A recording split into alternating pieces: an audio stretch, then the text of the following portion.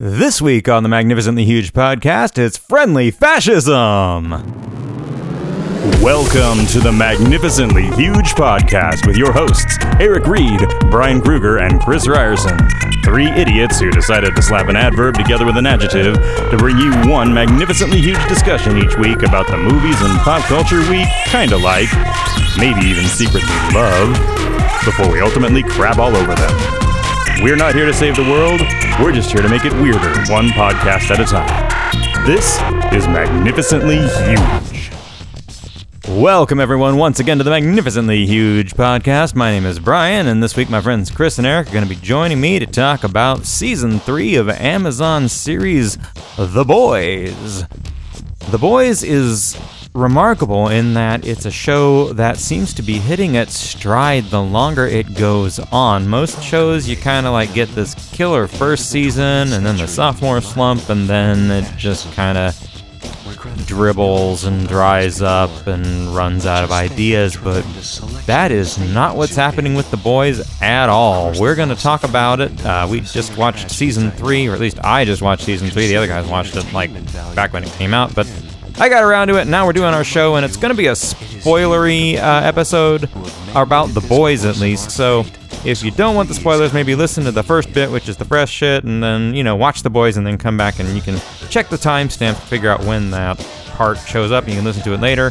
Or if you just want to not listen to that, or do want to listen, whatever, check the timestamps, listen to what you like. It's all there in the show notes, and by all means, come back for more. Subscribe to the podcast so you can catch every episode. Share it on your social media feeds with your friends. And if you go to our website, maghuge.com, maghuge.com, you'll find links to our Instagram and our Twitter and our Facebook, and a way to email us at magnificentlyhuge@gmail.com if you want to reach out with comments or show ideas. And yeah, we're excited. It's another show. Let's do it. Welcome to the Magnificently Huge podcast, where technology always works. Unless you're Eric. Fuck you, Xfinity. Fuck you. I That's just wanted Eric, to say everybody. that's indicative of nothing. Wanted to say that. Apropos of nothing. Yeah. How's everybody? Apropos of nothing, I'm Brian. Hey, Brian. That is true. Apropos of nothing, as long as we've known you, Brian. Yes. This is Chris. Truer words have here. never been spoken. Yep. Yeah, Appropriately. right? Yes. Yeah. Appropriately nothing. There you I'm go. Eric. Hey, Eric. Welcome aboard. So, Hey. Brian, I hear you just finished Season 3 of The Boys on Amazon Prime. I did. I finished Season 3 of The Boys, and which was like a long time after Eric finished it, and he was like, we need to do an episode on it. And I'm like, yeah. You're damn right after I finished it, but we're going to get into that. Yeah. So check the show notes. Months and months later. There's timestamps for everything, so if you want to skip to that, sure, go ahead. But if you do, you're going to miss us talking about everything else that we do and watch, which is in a segment we call The Fresh Shit. This shit is fresh. Oh, shit, that is fresh. This stuff is really fresh. Chris, you got to do it. You get in there. Get in there for... Oh, get up in there. Yeah. Okay. So first of all, there's a new trailer out for a limited series coming on Hulu. Mel Brooks has finally done History of the World Part 2. Have you seen the trailer? You want Jesus to be white. That's not what I'm saying. Don't you put words in my mouth. History of the World, Part 2. Part 2. Part 2. Part 2. If this was on Netfish, I would cancel my subscription. I saw the original trailer. I have not watched the trailer. It's amazing. It's a limited series instead of a movie, and it's going to be great. I'll just say that. It doesn't look like... Okay, so I challenge question here. Yeah. We did an episode called, Comedy Doesn't Age Well or something like that, because a lot of it doesn't. And, I'm not bringing this for fresh shit, but last weekend, my wife and I watched Robin Hood Men in Tights, and it sucks. Yeah, that's... And you can't, Mel Brooks you can't go has off of sucked that. for a long time. Why do you have any hope for History of the World Part 2? Because I've seen the trailer, and B, because of the people involved. Yeah, You know the good trailer, bad movie precept, right? Yeah, but it's a TV show, so this doesn't count. Take that. Put right. it in your pipe and smoke it. But it's got just a whole who's who of people doing bit parts, from Danny DeVito to Taika Waititi to Seth Rogen to Zazie Beetz to whoever. I mean, it's just this like weird deal, and then every week, I guess they're going to do a different period of history. And it looks amusing. And I've been waiting 40 some odd years for this bad boy. And so I am excited. I'm going to watch it. I'll probably hate it, like Eric mentioned, but I don't care because, God damn it, I want this so badly. There's no Jews in space, anything like that, or Hitler on ice. Like We the were teasers. promised Jews in space. I know. That's the teaser from the end of History of the World Part 1. But what you gonna do? So I always figured that there was no way he was literally going to make a History of the World Part 2. That was just a gag, right? yeah, that was the joke. But now he can because he's like 94, and I guess he's just trying to get it all in before he's finally shedding his mortal coil. So we'll see how it goes. But just, at some point, watch the trailer. Nursing homes don't pay for themselves. You need to do this stuff. Yeah. So just watch it and see if you wanted to deal with it. But I have a feeling it'll be amusing, if anything else. So take that. Here's hoping that at the very least it's funny for a little while and then it won't age well. How's that? Yeah, I'll give it that much. Yeah. Okay. So there's that. And then on the flip side, which is something that is totally not funny, but kind of funny, I watched the new movie on Netflix with Christian Bale called The Pale Blue Eye, which is a murder mystery set at West Point in 1830 when Edgar Allan Poe was a cadet, and Christian Bale's detective enlists a young Edgar Allan Poe to help him solve the mystery. It's crazy. It's so crazy. What? Yeah. And to boot, Edgar Allan Poe is played by Henry Melling, who's Dudley from the Harry Potter movies, but he looks nothing like Dudley anymore. He looks an awful lot like Edgar Allan Poe. It's creepy. It's creepy as shit. It's creepy. So there you go. But yeah, it's cadets keep dying. The grizzled New York detective gets called in. It's sort of set up like Sleepy Hollow almost in that regard, but a little bit more realistic. And then they sort of just filter in. But it's like a who's who cast of all kinds of English actors doing American accents. Should I watch it? It's good as a mystery. The twist is kind of something you don't see coming. And it's kind of gruesome at points. But, the cast is really why you go in, because it's like Christian Bale, who's always reasonable in anything. You've got Harry Melling, whatever his name is, but Gillian Anderson shows up. Toby Jones shows up. And then a who's who of like Harry Potter actors that really sort of throws you for a loop. So it's dark, it's cold, it's dingy. It's definitely a Netflix movie, so it's not great, but it's definitely passable if you like a good gruesome sort of mystery story based on a book or something. I don't know, but mostly it's just Edgar Allan Poe as a super detective, which is fun. That's all I'm going to say about it. It's there's nothing else to really. But it's not campy like Abraham Lincoln Vampire Hunter. No. Okay. No, nothing like that. I mean, come on. So they're not playing off of the ridiculousness of the premise. No, it's totally They're acting done like this is a real thing. Yeah. It's totally done straight. It's not like Sleepy Hollow where Washington Irving shows up as a detective to solve the case with his bag of doodads, played by Johnny Depp or whatever. It's totally played straight. But if you like a good mystery, it's passable. If you like historical drama, it's passable. It's The Pale Blue Eye. It's passable. It's passable. Says Chris Ryerson. Yeah. Okay. Bob Fenster of the Phoenix Star. Why is it always Bob Fenster of the I don't know. Republic anyway? Yeah, that's because it's Bob Fenster says, check it out, or don't. Yeah, who cares? Who cares? So yeah, I don't care. I don't know you. What do I care what movie you see this weekend? Bob Finster, Arizona Republic. And then lastly, I finally finished the Willow TV show on Disney Plus. It's like 8 episodes, but my God, that took forever to get through. And I guess they've presaged that there's like 3 of them all together. Because at the end, they show the volumes going on the shelf, and it's 1, 2, and 3. So be prepared for Netflix to not do the 3rd volume at the very least, is my guess. So the movie is volume 1, and then the volume 2 is 8 hours long? Yeah, or whatever it is. It's just, like I mentioned last time I brought it up, it's just sort of ho-hum, lowest common denominator kind of stuff. And they just do a lot of like modern slang and dialogue and whatnot in the midst of all this stuff. But the thing that's just astonishing, and the only reason I bring it up again, is because they use modern pop songs to end every episode. And a couple of notables.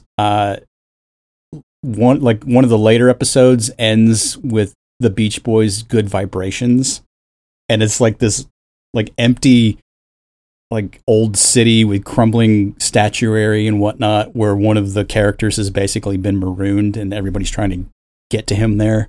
And it just ends with "Good Vibrations" as he's looking out over this desolate landscape. The Beach Boys recording, or like yes. modern, Billie Eilish crying her way through "Good Vibrations"? No, it's actually "Good Vibrations" by the Beach Boys. Okay.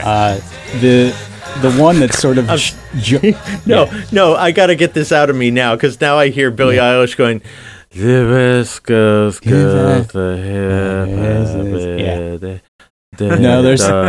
of the episodes ends with a cover of Enter Sandman. That's one of your slower covers. Some artist named Rina Sawayama or something. So it's like every Zack Snyder movie trailer song, pretty much. It is just Have so. you noticed that every trailer now has a song like from our youth, but done like a slow dirge? That's what these are. That's for the most part, because there's another one they do, "Black Hole Sun" by Soundgarden, but it's we actually pulled that one in when we were doing our cover songs episode. And then the Auralnauts have a great generic movie trailer that they made. Yeah. And they do one of those covers, but it's "You Spin Me Round" by Dead or Alive, which just has no drama to it at all. Yeah. So it's just, and they only bring it up because they do 8 episodes of this fantasy show, and then they're doing like modern pop songs that just don't fit. But the one that kills me, it's the end of episode 8, the final episode of the series, and they do this like cutaway to the future where the Elora Danan, that was the baby in the Willow movie, who's now like the Mary Sue of this one, who learns how to be the magic sorceress, and she's like in this prophecy where everything just gets destroyed, and she's like the evil version of this, and her zombie army and whatnot. And it's sort of the setup for the second series, and I shit you not, they play "Money for Nothing" by Dire Straits, and I think they only do it because of the guitar riff. Because if you're set in a movie that's a fantasy world and you're using "Money for Nothing" with lines about MTV and microwaves, it's like, who the fuck picked this song for your ending? It just makes no sense. It is so stupid. And I just couldn't figure out what was going on for the life of me. So maybe they're telling you right up front that this whole show is about cash. I guess. We're going to make another one because, you know what? We got to make a living, stupid. Yeah. But it's like, this dark landscape, very Sam Raimi, Evil Dead-ish kind of thing. And in the background, it's really the two-headed... confused by this. Yeah, and in the background's like the two-headed dragon from the first movie, like breathing fire. The Siskbert. That thing has a name. Yeah, the Siskbert. And then like the was she a good queen? Now she's a bad queen, talking about the end of the world as we know it in this fantasy realm. And then Killer Queen, if they wanted to license music. Yeah. Anyway. Yeah. So avoid that one if you can, kids, because it just it's a misfire on most levels. Public service. I never understood the necessity of a Willow TV show. Oh, there's none. There's none. Who cares? There's none. So, yeah. There you have it. Wow. Next. Yeah. I can go. So, we talked about our rule about, good trailer, bad movie, and all of that. We have another rule, at least I have another rule, that is, if there's an adaptation, you want to see the film version before you read the book so that you can enjoy both. But I found one that violates that rule, I'm pretty sure. On Eric's recommendation, I watched White Noise this week. Yeah. And my primary takeaway from it was, I think I'd much rather read the book. Reading the description of the book in Wikipedia, it says, White Noise explores several themes that emerged during the mid to late 20th century: rampant consumerism, media saturation, novelty academic intellectualism, underground conspiracies, the disintegration and reintegration of the family, human-made disasters, and the potentially regenerative nature of violence. Yeah. The novel style is characterized by a heterogeneity that utilizes montages of tones, styles, and voices that have the effect of yoking together terror and wild humor as the essential tone of contemporary America. And you know what? The movie meets that description. It does, because it's kind of all of those things all over the place. It's too wordy for a Netflix description, though. Really? No, that's the word. That's the description of the book. And I'm saying, if that's the description of the book, it does work as a description of the movie. Well, but I recommend it to anybody? I mean, have you read any Don DeLeo before? Because that's who wrote the book. Because I'm still reading Underworld right now, and it's very that's like literature with a capital L kind of a thing. It's very, very novel-esque in its approach to prose.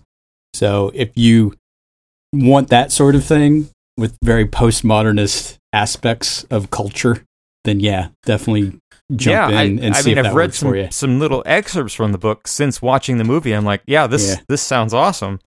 I mean, again, it was good, but and it does a good job of having several things unfolding at once and creating tension, and you don't lose track of any of it. But it's uneven, but on purpose, and at least it's an actual movie that sparks discussion. Like so many movies I watch, and I'm just like, yep, that was a movie. We watched that. That's done. It was passable. It was passable. This is not that. You will have conversations. You will have conversations with your wife, and you will think about this movie, and it'll rattle around in your brain. But it's a tough one to recommend to people because it is kind of obtuse and impenetrable in its own way.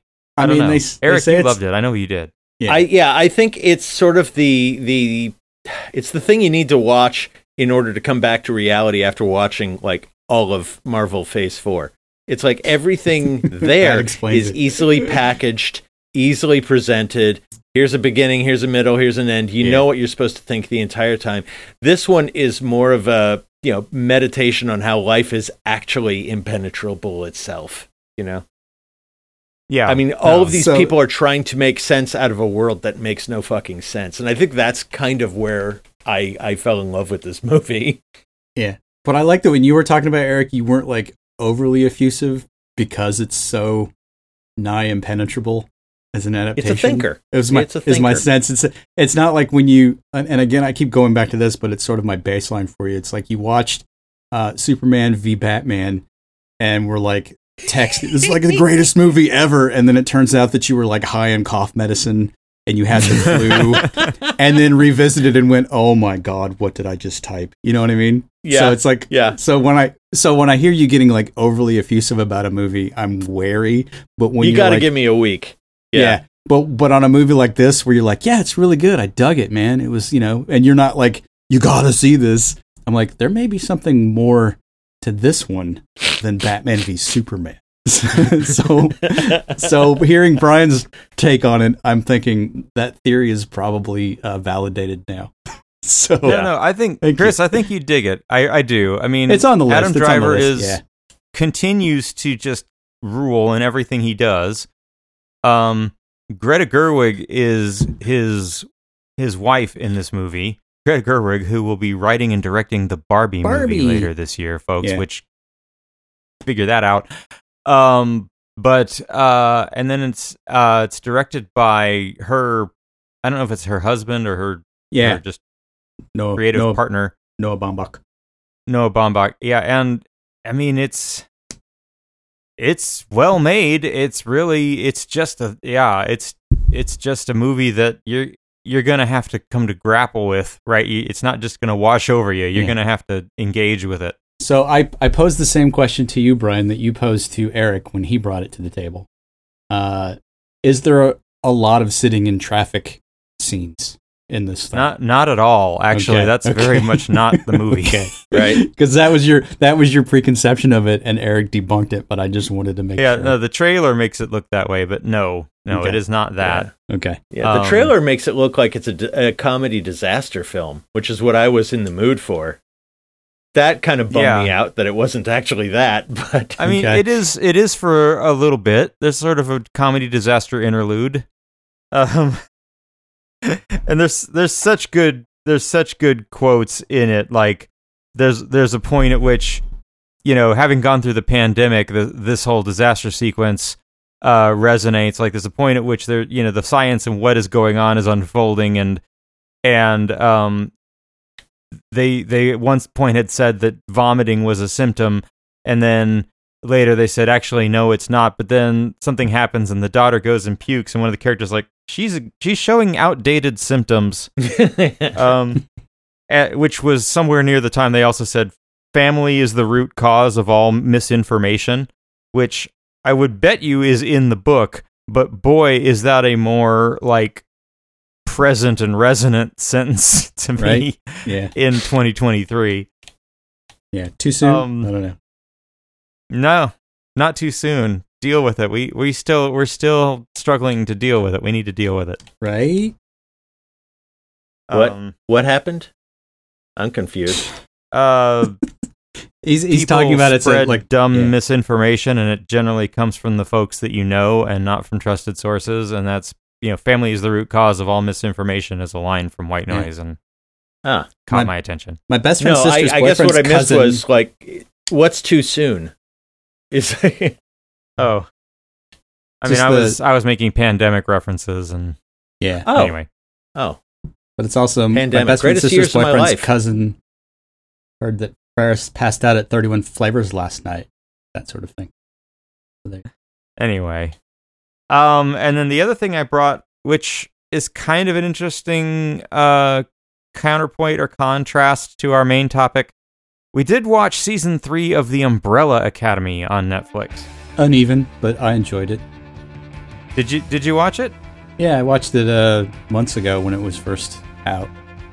Much like The Boys. So. Yeah, well, there's a lot of TV. I'm having to dig through this stuff. I got you.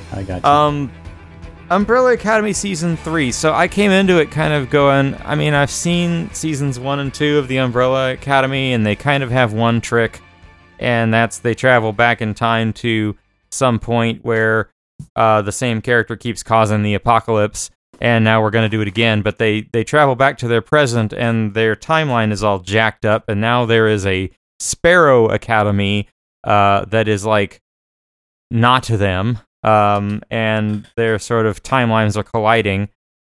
I found this to be much better than season 2. I thought season 2 was kind of, just season 1 was so much fun because they had those hitman characters and it was just unfamiliar.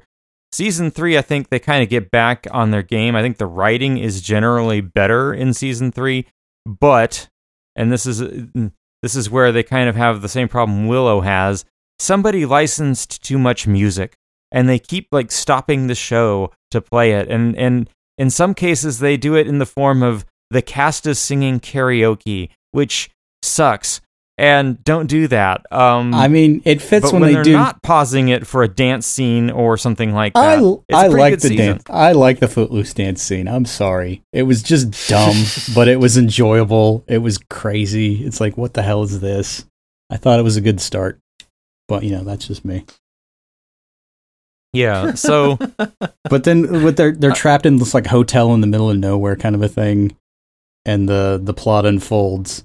And then by the time you get to the end, where it's the next end of the universe kind of a thing, I thought it was a good setup. I think they're changing it up just enough. But yeah, I agree with you. The second season was too much of same kind of a thing, only just set back in the 60s. So it was a little bit of a tedium at times. But this one was a little bit more zippy zappy. They definitely had the pace right. So I enjoyed it. yeah, well, being able to kind of play with things. I was actually hoping that since they were in an alternate timeline, they would bring back the Hitmen, but they didn't, which feels like a missed opportunity. But what you gonna do? Yeah, Umbrella Academy. They've apparently greenlit one final season of that show to come back, and that's cool. Yeah. Make it happen. They do one of the better jobs in the cinematography of making it look like the kind of graphic design and angles and whatnot you get from a modern comic. Yeah. So I think they've earned their right to finish it off, and I hope they actually wrap it up with this season and give it a proper ending. Yeah, agreed. Anyway, I Eric, got into that show. Just don't Yeah, even know what you're talking about. it's Yeah, just sit over there and it's shut up. non-essential. If you're into it, this is a better season than season 2. But if you're not, you don't need to start. It's all That's good. fair. Yeah. I this week. Okay, I watched. Let's see, the second and apparently final season of Hunters is out on Amazon Prime. Did that come out? When did that happen? Yeah, it happened recently. I saw the But first it- season, it's- but I didn't know that the second one was out. Interesting.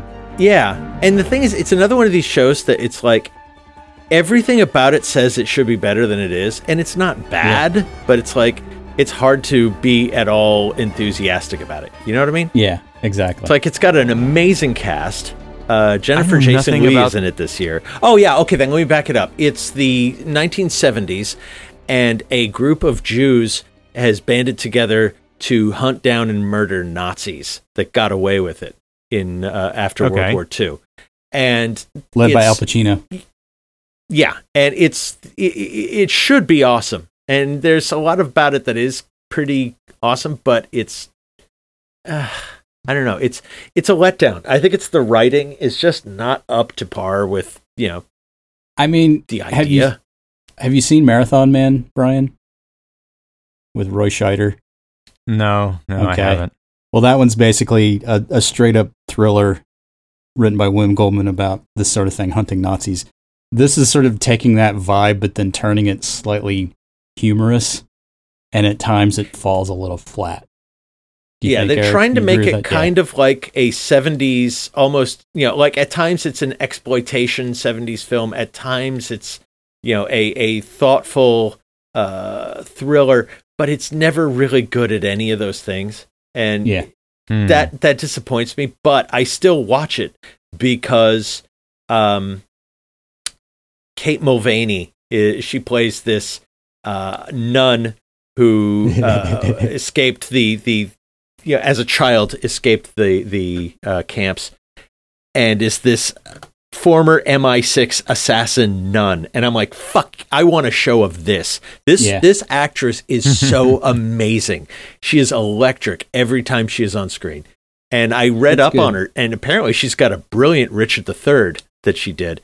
And so she's like a real actress. That's the thing. I want to see more of her. I don't care about much of any of the rest of this. I just watch it for her. I mean, Jordan Peele produced this thing, so it's got that sort of flavor. Makes But, sense. yeah. Makes sense. But- Good idea, not fully executed. That's Yeah. that's what I would say about this. Not Okay. fully executed. Like it needed another 5 minutes in the oven for them to figure out what was wrong here. Okay.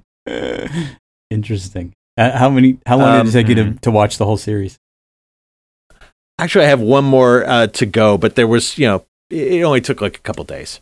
Okay. It's not bad. That's the thing. I don't know how to. It's worth watching, but it's not the kind of thing where I'm jumping up and down, going, "Ooh, ooh, ooh!" You got to see this. Yeah. I think that's not unlike indicative my of next show, because ooh, you got to see this, and I can't believe I haven't heard of this until this week. Did you know that in 2019 they started a TV series version of War of the Worlds? No. Well, actually, I think I vaguely read that and thought, I remember when they had a shitty one in the 90s, but that's about as far as it went. No, they did it. They did one for, I think, Epix, but it's Gabriel Byrne and Elizabeth McGovern, and I don't think there's any other names really, but it is War of the Worlds. It is sort of it's got to be a British co-production. Part of it's in France, part of it's in England. And by the way, the parts in France, people actually speak fucking French with subtitles. So, yay. Thank you.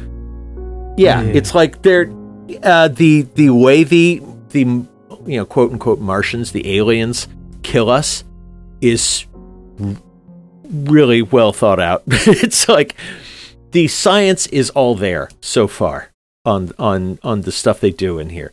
They spend a little too much time on schmaltzy character stuff, but I guess you kind of have to. I'm a disaster movie fan, so I'm looking for the shit. The first episode is all attack, and that's when I was like, okay, this show is awesome if they can maintain this. I don't know how you maintain this after you do the attack, because they don't pussyfoot around. The shit happens fast. But the thing is, it maintains. It is really, it's a great sort of thriller show. It's got its problems like The Walking Dead, like any of those post-apocalypse shows, but you can see them planting the seeds for how they're going to deal with this alien invasion. It's well written. It's really well thought out. Where do you see this now? What did we get? We got MGM Plus. Oh my God. Which is, which used to be a thing. It used to be Epix, and they changed it to MGM Plus. And here's the thing. Here's the thing. The show, what first started in 2019. There's 3 seasons of the fucking thing. This thing has been going strong for 3 seasons. Yeah, because it's on during a platform the that pandemic, nobody knows. when everybody was at home watching TV. I don't know how I missed this. Because it was on MGM Plus or whatever. Yeah, Epix. Epix. I mean, it's just, that's the downside to the things now, is that it's so overblown with the a la carte that it's too much. Apple TV, MGM Plus, Peacock, blah blah. It's just like, no. Yeah, I can't. It's like there was that show about the 1960s casino in Florida, the Magic City, that nobody ever saw, but it was great. But it was on one of those weird cable channels, so nobody ever saw it. Yeah. Well, it's worth checking out. I mean, get like, you can get a free 10 days of this MGM Plus thing on Amazon. And it's worth it to check this show out. But then you got to binge everything in 10 days. I'm not built like you, sir. I can't do that. That's just not in my fortitude. I don't know. I don't have the fortitude for that. I can't watch all of Marvel Phase 4 in a week and live. That's just not what I can do. So good on you. Good on you. Okay. But all right. Recommended, is that it for fresh shit? That's it. Okay.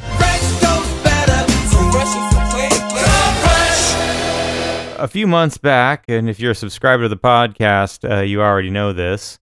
Eric was watching The Boys season 3, and he was just like losing his Eric mind about it, because it's kind of made for him.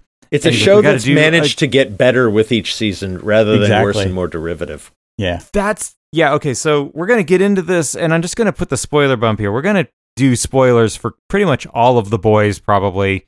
So there's spoilers. If you don't like that, cool. Come back next week. Subscribe to the podcast. We'll see you then. This shit is spoiled.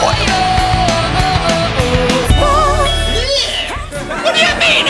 Spoilers. Spoiled me. But yeah, I was absolutely of the opinion when we came into this that, like, I don't know if I need to get through another season of The Boys. It's a brutal show. It really is. And I was like, am I in the mood for this? Do I care? I'll give it a go. And god damn, by the end of this season, it's easily the best season of the show. Best writing, best acting, thematically, all of it is firing on all cylinders. They go for it. It's also apparently a little less bloody than previous seasons, which is hard to. Is it? It's hard to bloody. fathom. It's hard to fathom, but yeah, it definitely expounded on all of the stuff they were setting up, and just it totally blew it out of the water with everything that they pulled. Because I was like you, I'm teetering. But then as the season went on, I was like, holy crap, I can't believe they got it with that. That was literally every episode. Yeah. The orgy is the fucking best thing ever. We Hero-gasm. have what's the name? I can't remember his name. Butcher ends up taking a drugs that give him superpowers, and he ends up tag teaming with I can't remember anybody's fucking name. Huey. No, the superhero guy, the main villain. Yeah, Soldier Boy, Soldier who's Boy. basically Captain America in the Boys universe. They tag team on Soldier Boy, and it is really fucking great. So let's give a little bit of the setup. The Boys in general is, what if Marvel superheroes were real in today's world, and how would the corporate entity, they call it Vought Industries, but how would any corporate entity that had these things, Disney, actually treat them? And it's about propaganda, and it's about corruption and cynicism, and ultimately, especially in season 3, it's about fascism. So there is this character Homelander, who is our patriotic Superman character, and he's just a piece of shit. But of course, he is the shining hero in all of the marketing, and he's kind of the replacement for Soldier Boy, who used to be the shining hero piece of shit. But he's been, everybody thinks he's dead, but he's been put in a Russian something that's kept him away for decades. It doesn't really matter. And there are all these characters, and it just shows. It's a mirror to our society, and it's like, here's why we suck. Here's why, if we had these superheroes, we would suck even more, because it's got that same quality that Black Mirror has, which is it just gets the current world and shoves it back in your face and says, we are awful. We are awful people. Here we are. Well, I mean, where it's astonishing in that, it mirrors so much of the stuff that has happened. And so in the first episode, you get Huey, who's working for the bureau that hunts down the bad soups, that's being run by the senator, who we found out is the head popper from season 2. And she's got very nefarious. Yeah, and so she's sort of running this thing to put a notch on her belt so she could actually, move up the ranks and eventually become president, is my assessment. And so there's that, and then Huey finds out that she's the head popper and realizes that they're in way over their head now. Oh, shit. And so she sort of, to me, represents that stupid, crazy Freedom Caucus or whatever that's rolling in Congress right now, where it's just people that are totally okay with tearing down the system for no other reason than it helps their brand. And so it's just that kind of a thing. So she's got that, which is a parallel to Homelander, who's just going to burn it all down because now he realizes he can get away with anything because he's the end-all be-all superhero, which is what prompts Butcher to Homelander is not subtly Trump. He is so Trump. Yeah. He's Trump with laser eyes. Yeah. And he's also... Right. Yeah, it's just creepy. But Butcher realizes they need to stop. Narcissist. Yeah. Who is only in it for how do things make him look. He does not understand how anything outside of him matters. Yeah. And everything is about him. He's so powerful he can pretty much get his way and not lose any popularity. Yeah. And all the checks and balances that they had in Vought with his contract and his PR and all that sort of just goes out the window. And so that becomes sort of the X factor. And then Butcher realizes that they need... Yeah? No, I think the last scene of the last episode, isn't he effectively shoot a guy on Fifth Avenue? Yeah, I mean, yes. they are out Everybody on the loves street. it. Yeah. It's like right in your face. This is exactly what. Yeah.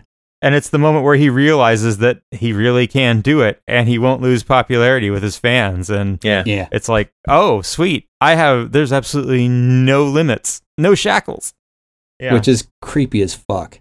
You know, that was the end. Like that, the end of this season was just a gut punch for me when you get to that moment, because they build and build and build, and you're like, "There's just come on, man. There's no way." And then everybody in this thing has so much baggage that they basically unpack through the course of this season that by the end I'm just exhausted. And then you understand why it happens the way it happens. It's like, oh, we are all fucked. And it's just not a good feeling. But at the same time, I was like, oh, so good. So good. But yeah, I'm so sad. I like when people I like the idea of like showing people, you know, sort of the truth of their nature. We kind of have our heads up our asses about how we know better than everyone else how shit should go. And, you know, I do it too. Absolutely. Everyone does. But I like it when something can say you're wrong and show you why. That's what I love about this show. Well, yeah, and they do it, so well. If the exact same show came out in like, whatever, 1990, right, it would have this kind of like over-the-top Paul Verhoeven RoboCop thing of, haha, you know, if we take where we are to the extreme, you know, it would be this absurdist take. But it's not. It's coming out now. It came out in 2022, and you're looking at this and you're like, oh, our reality is the absurdist, you know, take this bullshit to its logical conclusion. Oh shit. You know, just it is a no holds barred social commentary, and it is probably one of the best that I've seen in all of this. You know, it's really saying how something like Trump happens, how we're cool with so much just commercialism and crap and fascism, you know, and how it sucks. This week on you know, that Bill Maher show, I don't like Bill Maher, frankly, but I saw his closing thing on why does my head not work anymore? George, the senator who's a fucking liar. Santos. Yeah. Santos. And he has a whole thing about like the reason he, you know, Santos is because he realized nothing means anything anymore. So he just told lies about anything that would work for the moment. He told lies that would make the left think, oh, he's a gay guy who's a self-made millionaire. He lied to Republicans about like all his achievements. And so basically the professional victims loved him for all the shit he's overcome but didn't. And all the Republicans loved him for all the money he defends. And that's how he got elected, because no one checks his shit and no one cares. And nobody even, all anyone cares about is if you're on their team or not. So you can lie about anything. Yeah. That's what all of these superheroes, that's what this whole superhero world does, is tell you whatever shit you need to hear in order to keep buying. Yeah. That's who we are. We will believe anything as long as you're part of our tribe. Well, yeah. Well, the other flow through on this one too is they lean in hard on the whole idea of collateral damage and how it has a lasting effect on everything, because you do the whole flashback stuff with Soldier Boy and the Payback team, and they're all just as assholish as the Seven, but they're sort of the proto Seven, and they're like working Nicaragua, doing the Contra thing and this and that and the other. And through the course of it, you realize that Soldier Boy is just dead inside, but he puts on a good veneer of the superhero savior, and everybody loves him for it. But by the end, you realize that he basically controlled Payback through coercion and bullying and just violence, and he's the reason that Black Noir like is all mangled and disfigured and yada yada yada. Which then they do Black Noir's flashback episodes where he's just living in this fantasy world with all these Chuck E. Cheese pizza mascots animated in his head. They do a full Roger Rabbit thing in the latter half of the season. It's fucking crazy. But then you get the V24 serum that Butcher and then later Huey are injecting, and then that gives them sort of superpowers manifested from who they are at their core. So Butcher's basically a mirror version of Homelander, more or less. And then Huey becomes this thing that can like disappear and then come back. He's very good at fight or flight. But then you find out that the more you use this experimental serum, the more likely you are to get cancer and die. So it's just sort of like, at what point do you step back from that? But at that point, absolute power corrupts absolutely, is the vibe on that. And so it's just nobody is safe in this world at all, whether they make the right choice or the wrong choice. And that to me is just astonishing that they can walk that line and not push people away from the story at hand. Because that's a tightrope, man. And that's what makes me love Butcher so much. He is so dedicated to his purpose that it's like, yeah, it's going to kill me. Don't fucking care. I've got a job. I'm driving towards the end of this thing. I'm not done until I'm done. And I love that character. There's no sideways about it. Well, but also the fact that he's sort of... Go ahead. Well, that he takes Huey under his wing through the course of the series, but in this one, he knows that the serum's going to kill Huey, and he doesn't tell him. And it's just like, that to him, that's the ultimate objective. Win, beat Homelander at all costs, and that's part of the collateral damage. It's just like, oh, that's devastating to me. That's devastating. Well, and that's one of the things that this show does really well in season 3, that it does better in season 3 than any other. Every character has an arc in season 3, and every character is really interrogated, and we learn about their past. So in the case of Butcher, we're looking into his upbringing and his abusive father, and it's intercut with what he's doing in the present day, and how what he is doing in the present day makes him realize that, yep, he has totally turned into his old man. Yeah. And what are you going to do about it? And again, every character has more depth and more going on this season than in previous seasons. I don't know how they ever end this show. Like, it's sort of,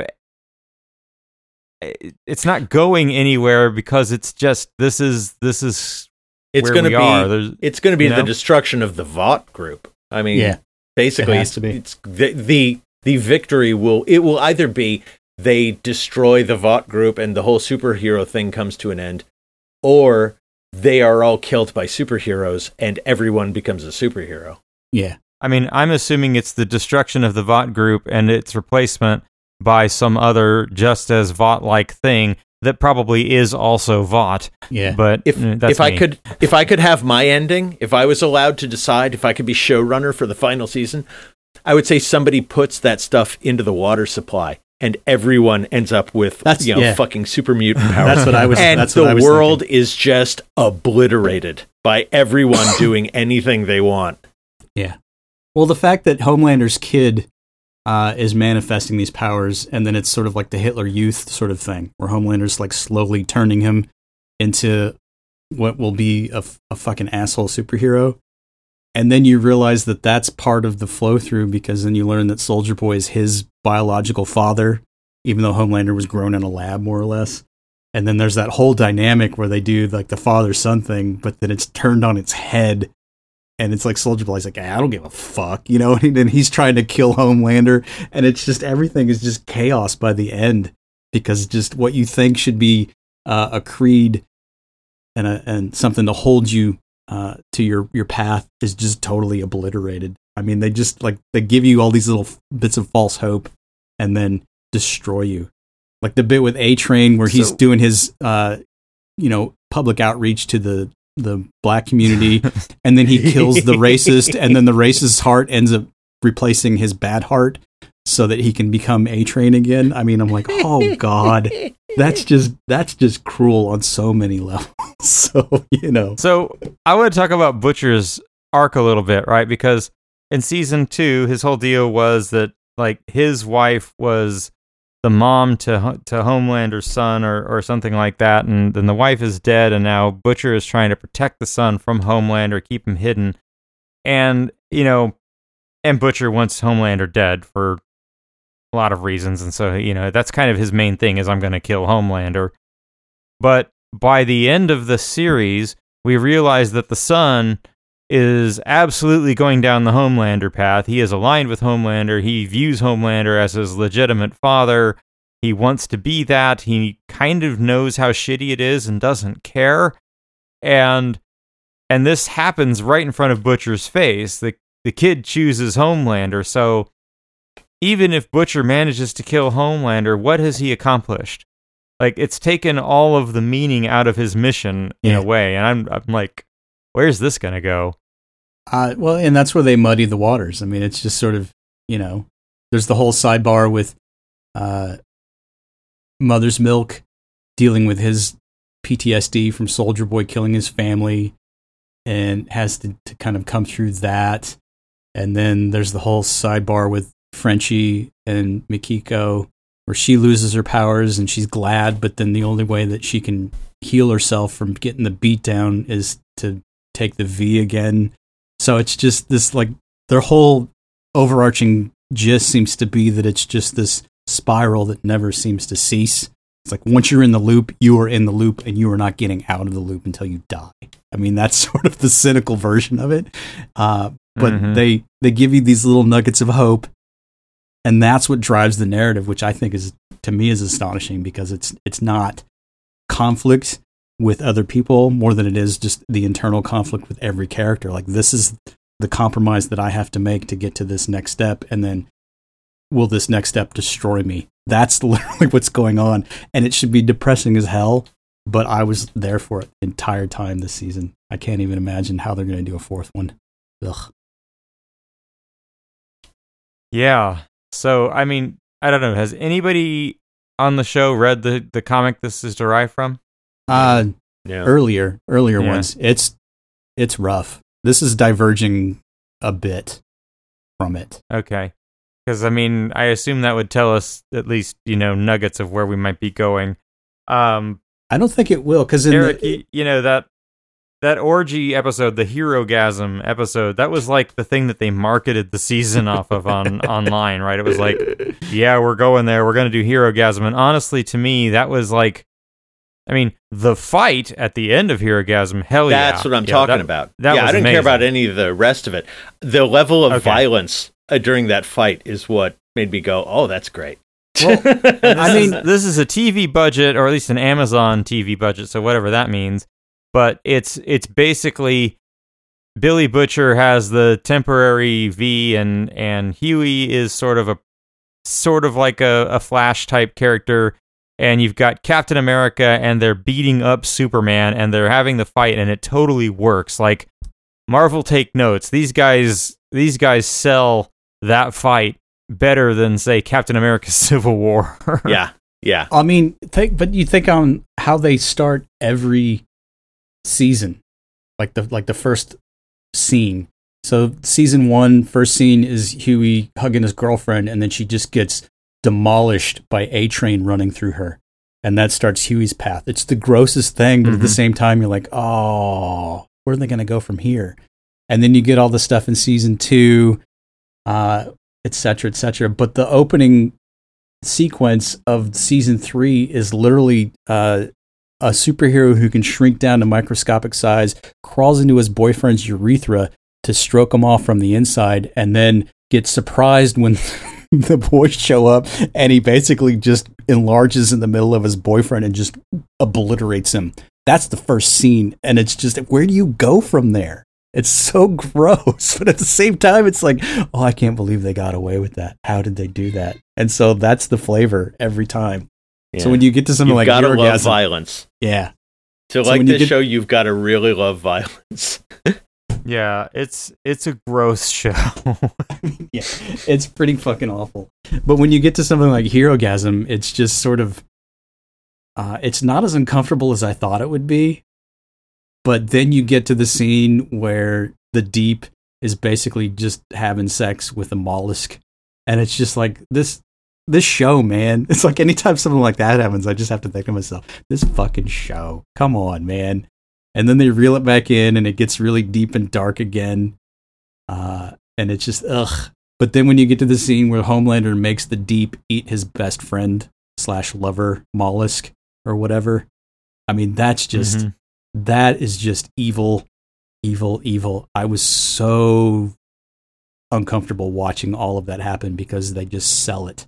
And it's like, man, I hope Homelander just gets the shit kicked out of him at that point. That was where I was. But you know he won't. This show is Lucy holding the football and you are the audience are Charlie Brown, right? Yeah, like exactly. It keeps saying like, hey, here's how it's not going to suck. Here's how it's going to have a happy ending. And then it's like, oh, no. Do you know how cruel this show is? No.